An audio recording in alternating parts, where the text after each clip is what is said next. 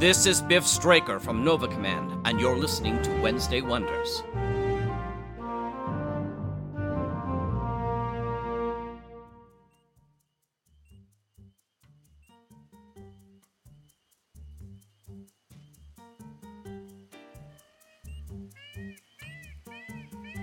Hi everyone, and welcome back to Wednesday Wonders. I'm your host, Lothar Tuppen.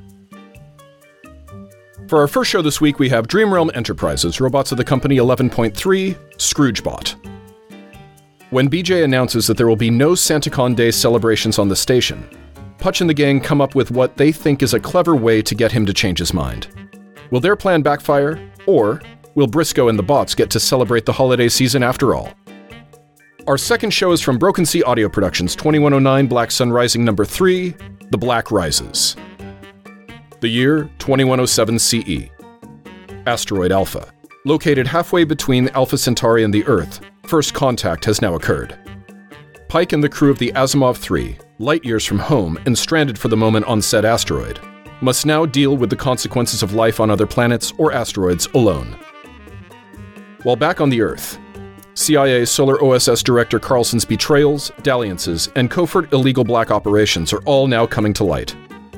All of which could easily destroy him and possibly topple a world power. Director Carlson is not pleased, and this makes Carlson and his Solar OSS even more dangerous.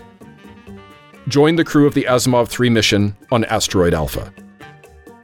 And our last show is from Slipgate 9 Entertainment, Edict Zero FIS, Episode 405, A Day to Die 2. The FIS adventures from Jack Kincaid continue with A Day to Die Part 2.